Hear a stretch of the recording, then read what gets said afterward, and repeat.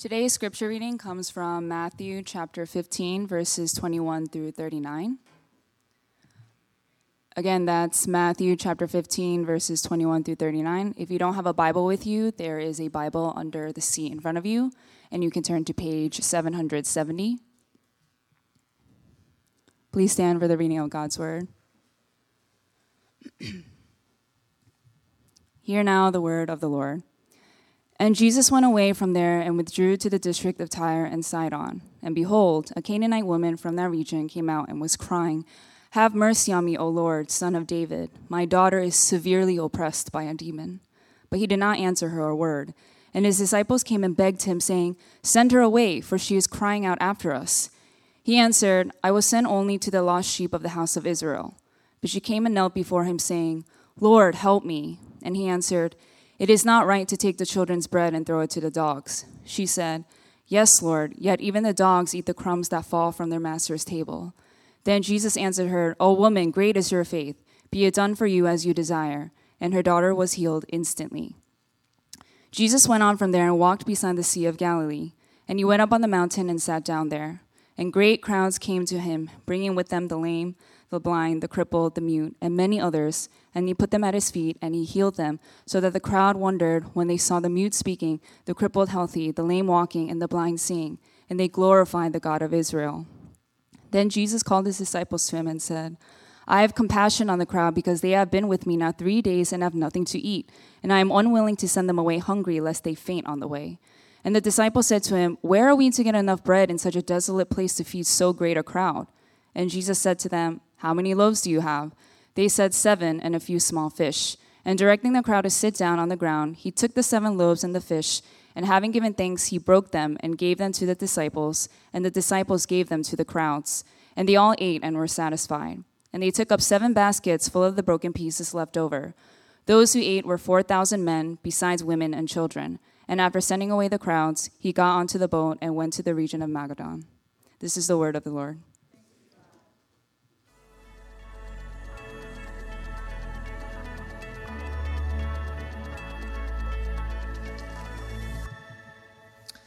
Good morning, everyone.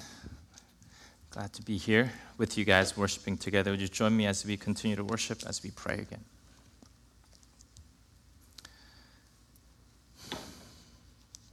Blessed Lord, you who caused all Scripture to be written for our learning, grant that we may in such a way hear them, read, mark, learn, and inwardly digest them, and that by patience and comfort of your holy word that we may embrace and ever hold fast the blessed hope of everlasting life, which you've given us in our Savior, Jesus Christ. Amen. I want you to remember with me to go back to a recent transition that you made in your life. Maybe for some of us, we just graduated from college, although some of us might still be in college right now. Or those of us who are trying to go back to that life that you had. You knew that there was going to be an end to a certain season. It just mattered time. And here you are going through. Some of us, we are going through that new beginning. Exciting, scary, but we also know that all season comes to an end, a new season begins. It's hard to let go. But here we are, knowing that beginnings are what happens and endings are not necessarily a bad thing. When we come to today's passage, we come to an end to a season in Jesus' ministry. In verse 21, it reads, "And Jesus went away from there and withdrew to the district of Tyre and Sidon." You see, Jesus had been ministering in the Galilean region for the entirety of his ministry. And in verse 20 of chapter 15, it puts an end to his season of ministering to the Jewish people. And he now enters to a distinctly Gentile territory, to the region of Tyre and Sidon. This is the area that the Canaanites lived. And when the Israelites came to this promised land long time ago, God instructed Joshua and the people of Israel to destroy all the people, all the Canaanites of the land. They didn't. Now, if you're a Jew reading through this passage of Jesus entering this territory, you would naturally think about something that also happened a long time ago in the Old Testament. You see, during the time of Elijah, during a famine, God sent Elijah to this same region, sent him there, and Elijah asked this widow in this area called Zarephath, which belongs to the area of Sidon, and asked for bread. Zarephath is about 8.5 miles south of Sidon, 14 miles north of Tyre, this region that Jesus and the disciples happened to enter now. The famine was bad, and God sends him there to feed him. But once getting there, he asks the woman, a widow, who really has very much nothing left, he asks for bread. She reluctantly, but eventually concedes and provides the only thing that she has to provide him bread. But in so doing, God uses Elijah to bless her to provide bread for the whole season of famine, and also resurrects her son from the dead. And now here's Jesus entering the same territory, same region that Elijah the prophet long ago entered and did these things through God's power. And now we see him with the woman asking for bread, asking for healing of her daughter. What is Jesus after here? Here we have a Gentile supplicant who's begging. And last time we had a Gentile come up begging Jesus of anything was in chapter 8, when we had a centurion, not a Jew, coming for his servant who was sick. There's a theme long time ago, a bunch of chapters ago, that's continuing here. Chapter 8, now chapter 15. God is trying to teach these Jewish readers of the Gospel of Matthew the importance of something about Gentiles. In verse 22, it continues, "And behold, a Canaanite woman from the region came out and was crying, 'Have mercy on me, O Lord, Son of David. My daughter is severely oppressed by a demon.'" In other gospel, this woman is mentioned as a Syrophoenician woman. Here, the gospel writer Matthew wants us to know that this is a Canaanite woman. Remember, the woman that the people who were supposed to be destroyed, people who worship false idols. She begs, "Have mercy on me." And she definitely and desperately knows that she needs help. She doesn't deserve it. She's unworthy. And she begs. And she calls him by this, "O Lord, Son of David." Now, if you just read this verse, it might not mean as much, but if you think about what's been happening, Pastor Eugene's been preaching through chapter 14, 15, the first half last week. What's been happening is that Jesus performed some amazing miracles of healing, thousands of people who came, fed over 5,000 men plus women and children. But you know what didn't happen? None of those Jewish people who came to Jesus to be healed and fed acknowledged Jesus for who he was. They didn't respond. They didn't call him Lord, Son of David. They received their filling. They received their healing. And then they went off to their way. No acknowledgement of who Jesus was. She worshiped Jesus, acknowledged Jesus as the Messiah. If you were to just call someone Lord, it could be just a master. But the fact that she followed up, Son of David, recognizes that this Jesus, the Lord, is the Messiah that the people of Israel have been waiting for. She had faith in the right thing. She had faith in the right person. Sometimes when I talk to people who are not Christians, or even people who think they're Christian, they talk about faith, having faith. It's like, I just believe, I just pray. Not sure exactly who I pray to, but I just pray. But here, true biblical faith is about trusting and turning to the right person. That what you place your trust in is worthy of that trust. Just as if you were to walk over, chunk of ice, you want to know how thick that ice is. It doesn't matter how strong your faith is. If that ice is only, eighth of an inch, you're going to fall, crack, and die. But if that ice is 3 feet thick, it's going to hold your weight.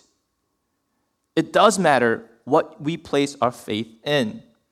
I think Pastor Eugene in the past talked about the elements of genuine biblical faith. And there is the first part, there's the contents. Like, what is it that we are talking about? And there's the agreement, okay? I agree with what you're saying. And the third part is trust or commitment in that truth. Demons believe Jesus to be the Son of God. They agree. So they have the content and they would even agree who Jesus is. But they did not trust or commit themselves to Jesus. This woman came. She knew from what she heard, what she had seen, limited as it may be, she knew who Jesus was. She was able to agree to it, and she came to Jesus, trusting, committing what mattered the most to her, her daughter, who was oppressed, possessed by this demon, and she came to him. In verse 23, this is a hard response. The Bible says, but he did not answer her a word. No response. And his disciples came and begged him, saying, send her away, for she is crying out after us. How do you respond when Jesus does not respond to your request? When you ask and he doesn't respond? It's hard, isn't it? But she doesn't give up. She keeps crying out. And the disciples are annoyed. And it's like, is Jesus being insensitive, being mean? What's wrong? What's going on? He's not being rude. She might not receive it. Actually, she receives it fine. We might not feel comfortable with this response.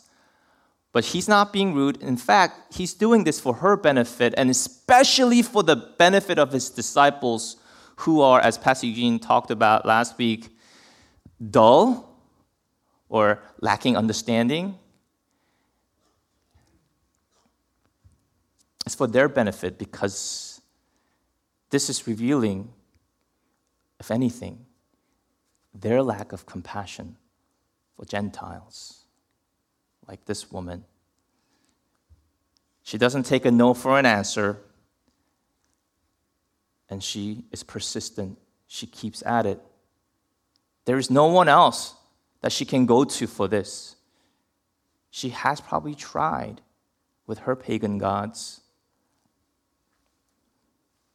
And Jesus responds after the disciples reveal what's really in their hearts, like, Jesus, please get rid of her. This is what Jesus responds with. Another, even harder response from a silence here, he says, I was sent only to the lost sheep of the house of Israel. The disciples didn't want to engage her. Jesus engages her with what seems like a caustic response. Basically saying in a very hard way for us, North Americans, who this is definitely not a PC thing to say on the surface level. It's like, you know what? I wasn't sent for your kind. Does Jesus really mean this? Or is something else happening?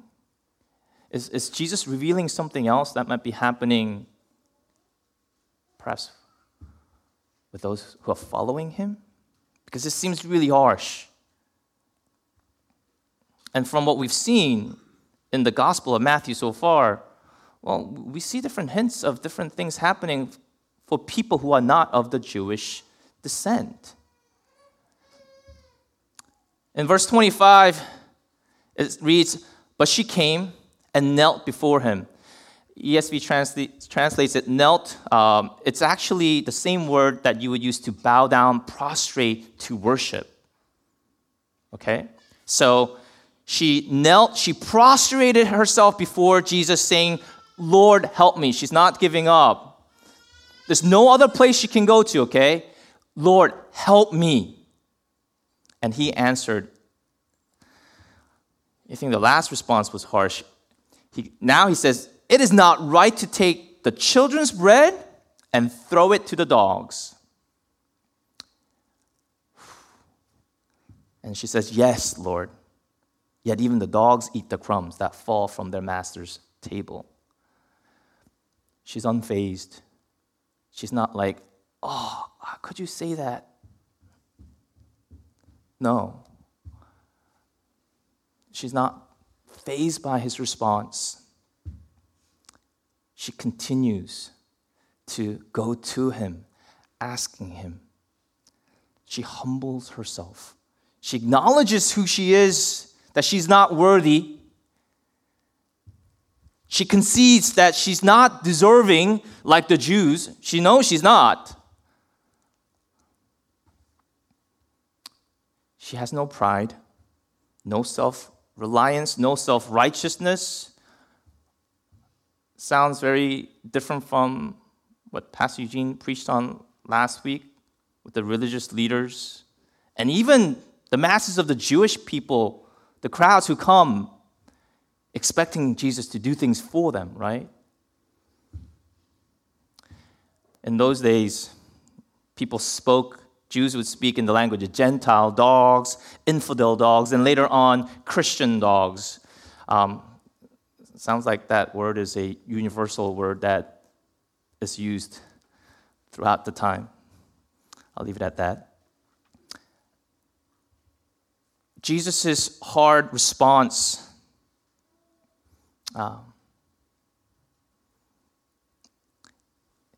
doesn't deter her.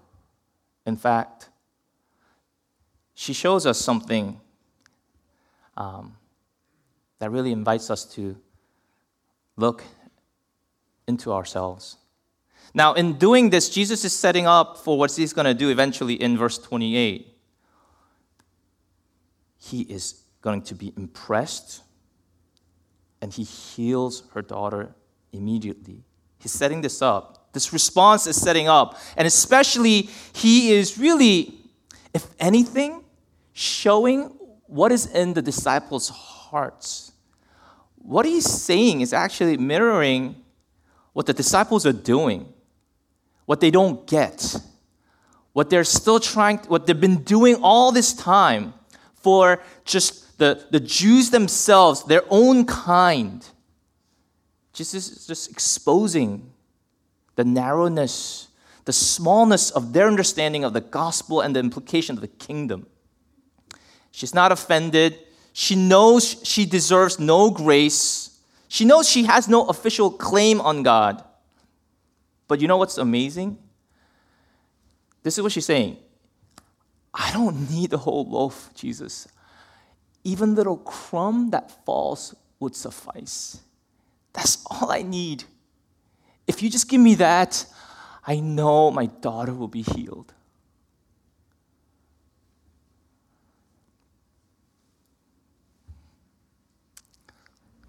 Such a huge contrast between what we saw a couple of chapters ago with Peter, "Oh, you of little faith," and here Jesus looking at her, being amazed by her faith, impressed with what she's doing, and saying the very same thing he said of the centurion, another Gentile, chapter 8, saying, "Your faith is great."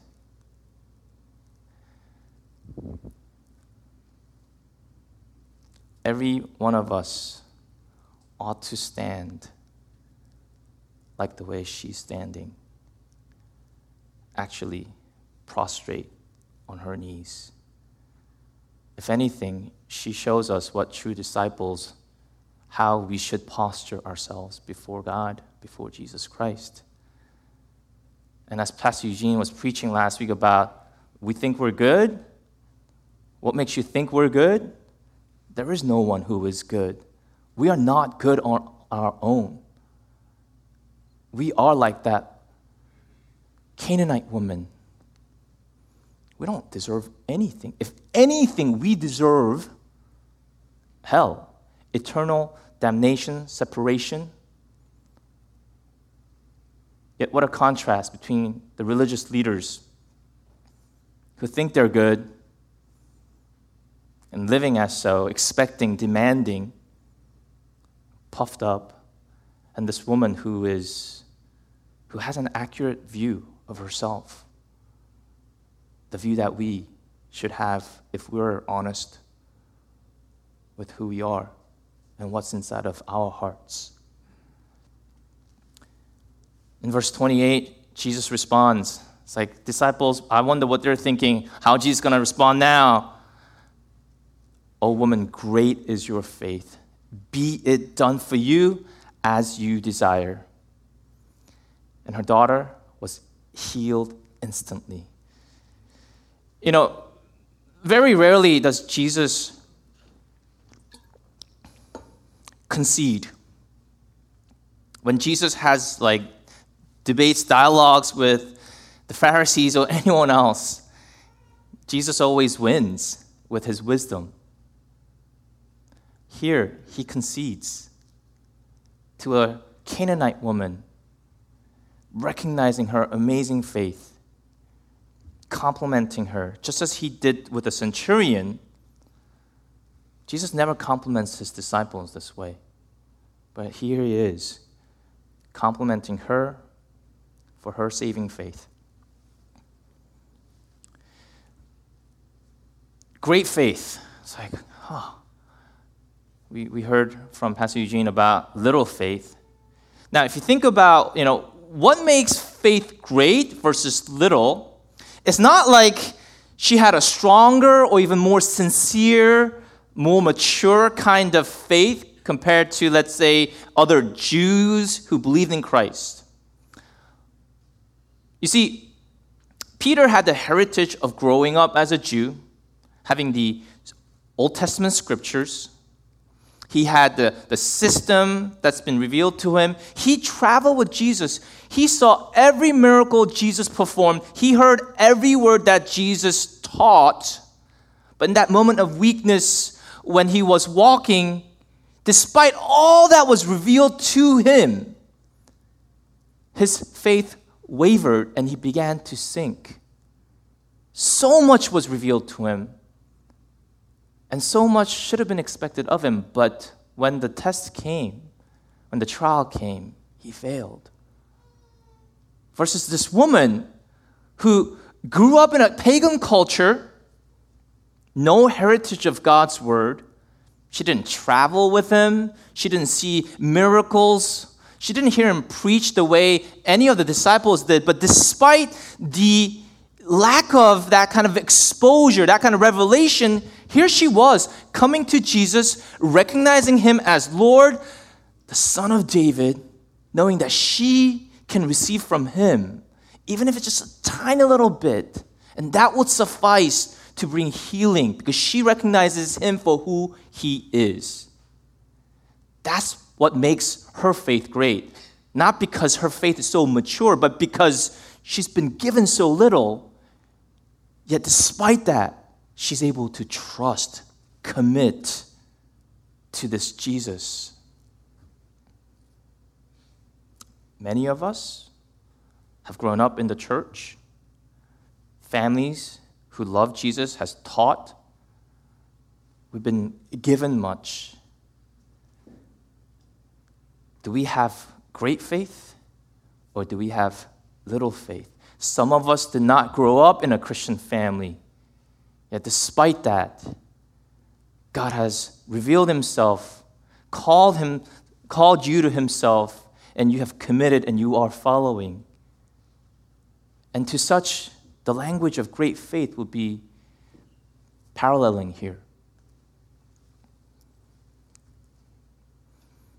Matthew shows us from the beginning of the gospel, from the birth narrative, the genealogy, the Gentile inclusion of people in the genealogy, the first people to come visit Jesus at his birth, the centurion who is recognized for what he has done. Now this woman, a Canaanite woman, for her faith.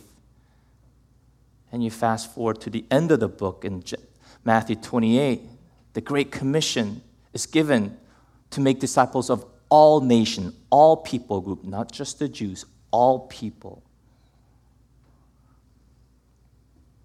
Yes, the gospel of salvation, first to the Jews, but then to the Gentile. Throughout Jesus' ministry, Jesus has been well received by the crowds. People gathered around him. They listened. They received his healing, his teaching.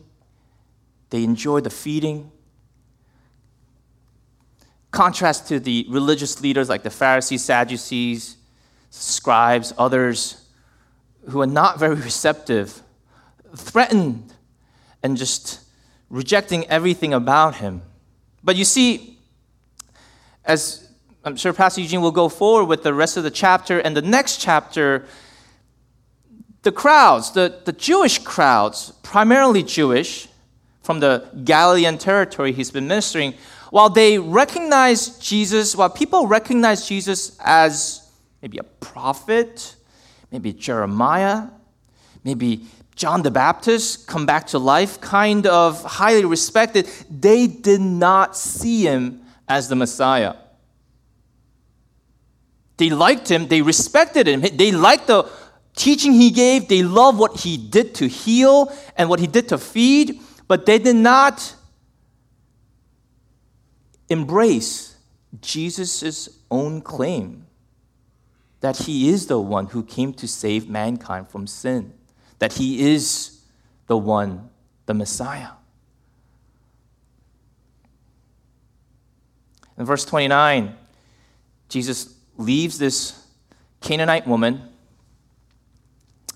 and it says Jesus went on from there, where he was with the Canaanite woman, and walked beside the Sea of Galilee, and he went up on the mountain and sat down there, and great crowds came to him, bringing with them the lame, the blind, the crippled, the mute, and many others, and they put them at his feet, and he healed them. It's very reminiscent of what happened in the previous chapter as Jesus ministered to the Jewish crowd in the Sea of Galilee. If you look at Mark's version of the gospel in the same account, it says that the Sea of Galilee, the region that Jesus is doing this is by the region of the Decapolis, the 10 cities. This is also a primarily Gentile territory. And here Jesus is with primarily Gentile crowd in a similar situation. People bring their sick, and Jesus has compassion. Jesus has compassion toward the masses, the crowd who are Jews. Jesus has compassion toward the crowd who are Gentiles. He's moved from his gut. He heals them.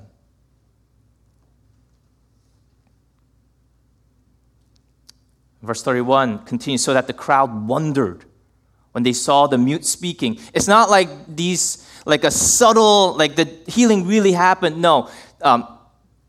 The mute began to speak.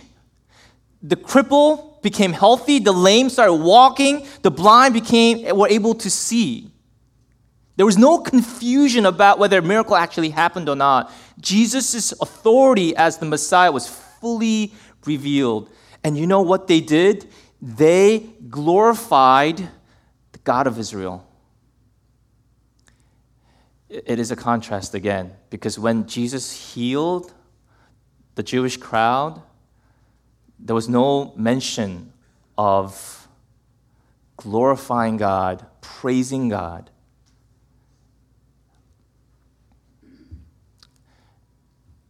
It would be the Gentiles who would call God God of Israel. It's not their God, at least initially.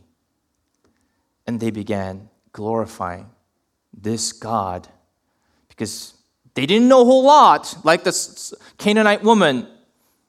They didn't know who fully Jesus was, but they knew that he was a Jew and that he served the God of Israel, and they glorified this God of Israel.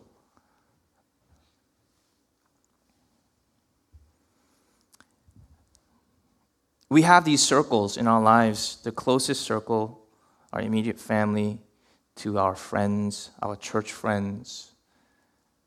And we don't like stepping out, allowing people to enter into our circle. And the disciples did not like the idea. They couldn't get that the circle is really broken. There is no only certain people can come into this kingdom. It's actually open for all. That's what Jesus is trying to get at. It doesn't matter about your ethnic heritage, your life stage, or socioeconomic background. If anything, we are like these disciples who are dull, obtuse, lack of understanding, not understanding for whom this salvation is for and what the kingdom of God truly looks like. J.C. Ryle said this about our tendency. Let us not forget that our souls are far more diseased than our bodies. I mean, let's be honest, like we are more interested, though, in our bodies, right?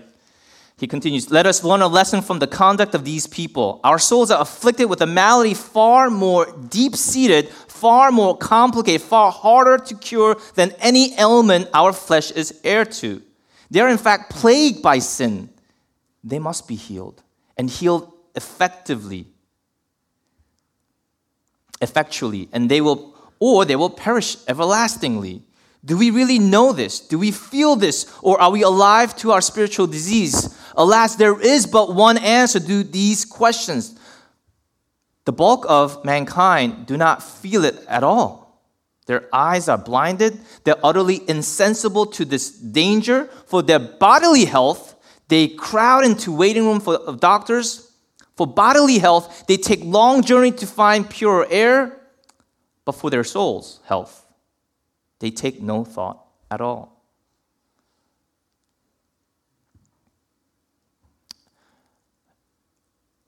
Are you committed to your bodily health? Your financial health? How about your spiritual health? Your restoration with your Creator who made you in His image to have intimate relation with you.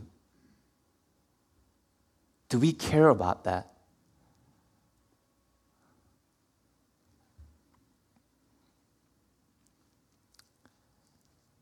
Then Jesus called his disciples in verse 32.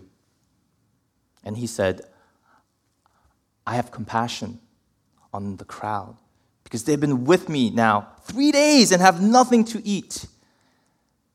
And I am unwilling to send them away hungry, lest they faint on their way.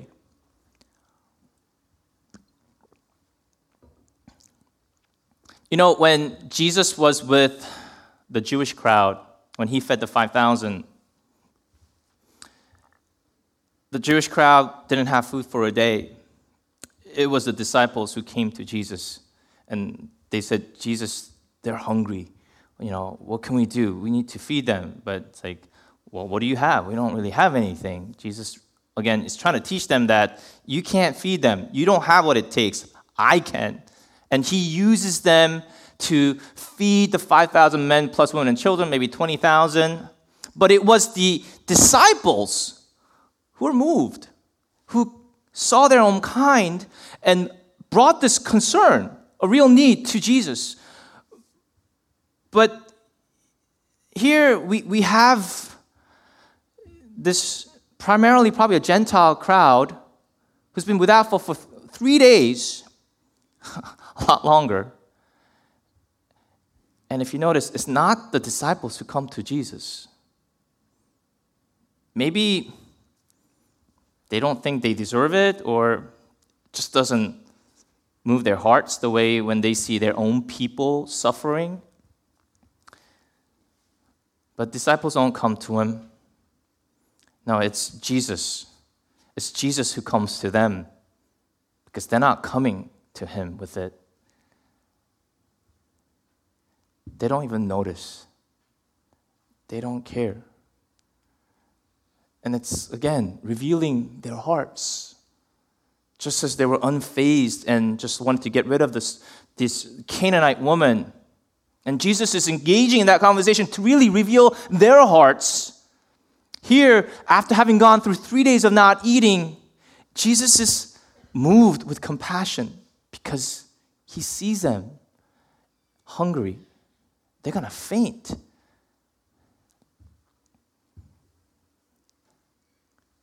I have compassion on these people.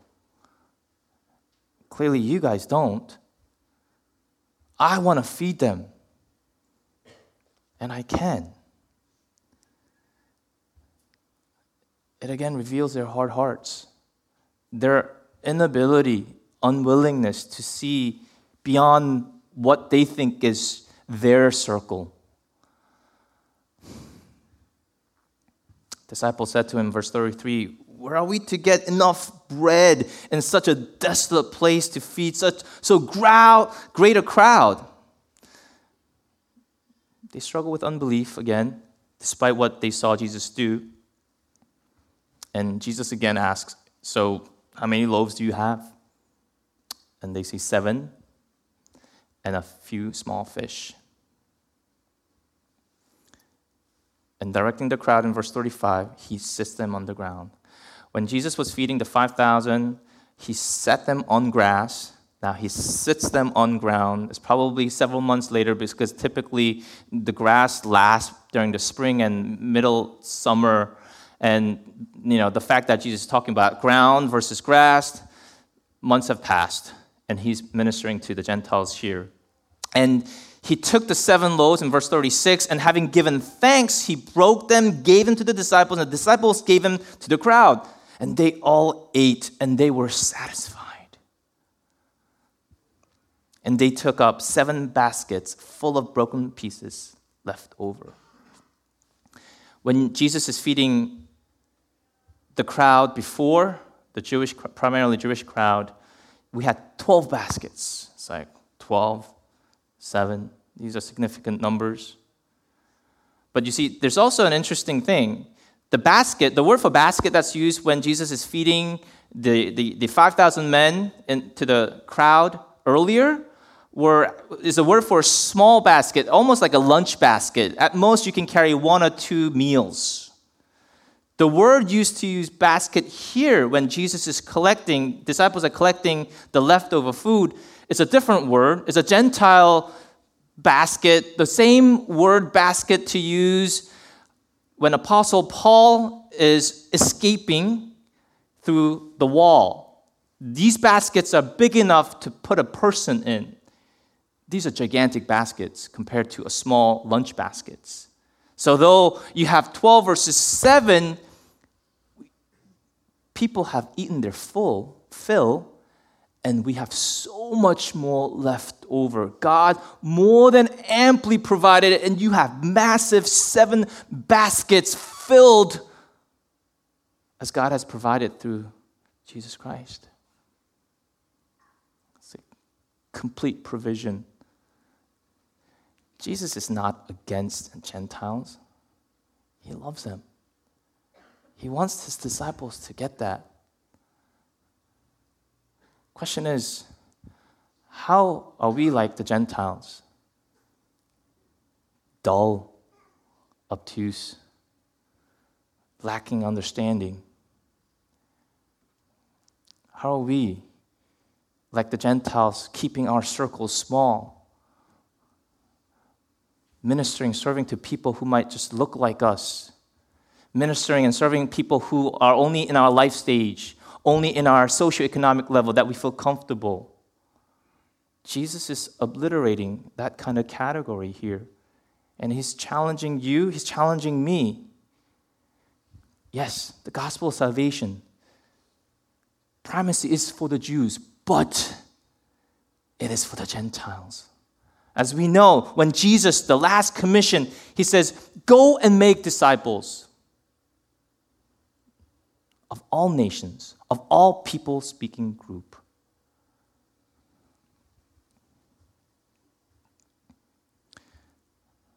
Brothers and sisters, as we look at ourselves, who are the Gentiles in our region? And I want to ask us to examine our faith. Is our faith great or is it little? Depends how much has been given to you, right? Do we have that humble, dogged faith that will continue to go to Jesus, knowing that He is truly the only answer to what truly matters? Or will we give up offended? Will we give up when there's silence? Or will we persist? Because you can't take whatever we think we have to anyone else or anything else.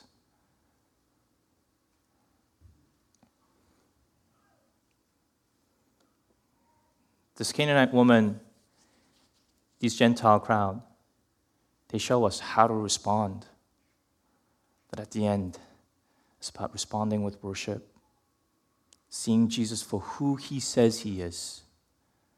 Brothers and sisters, I want to invite you. Let's humble ourselves. Because at the end of the day, we are this woman. We don't have any rights. What we deserve is eternal hell. But it is through God's grace that He offers the gift of salvation through His Son, Jesus Christ. That when we place our trust in Him, when we acknowledge the truth, when we agree with that truth, and when we commit and trust that truth, that is true biblical faith that leads to salvation. Let's humble ourselves. Let's examine our hearts. And let's respond the best way with praise and worship, because that's what He's after. Let us pray.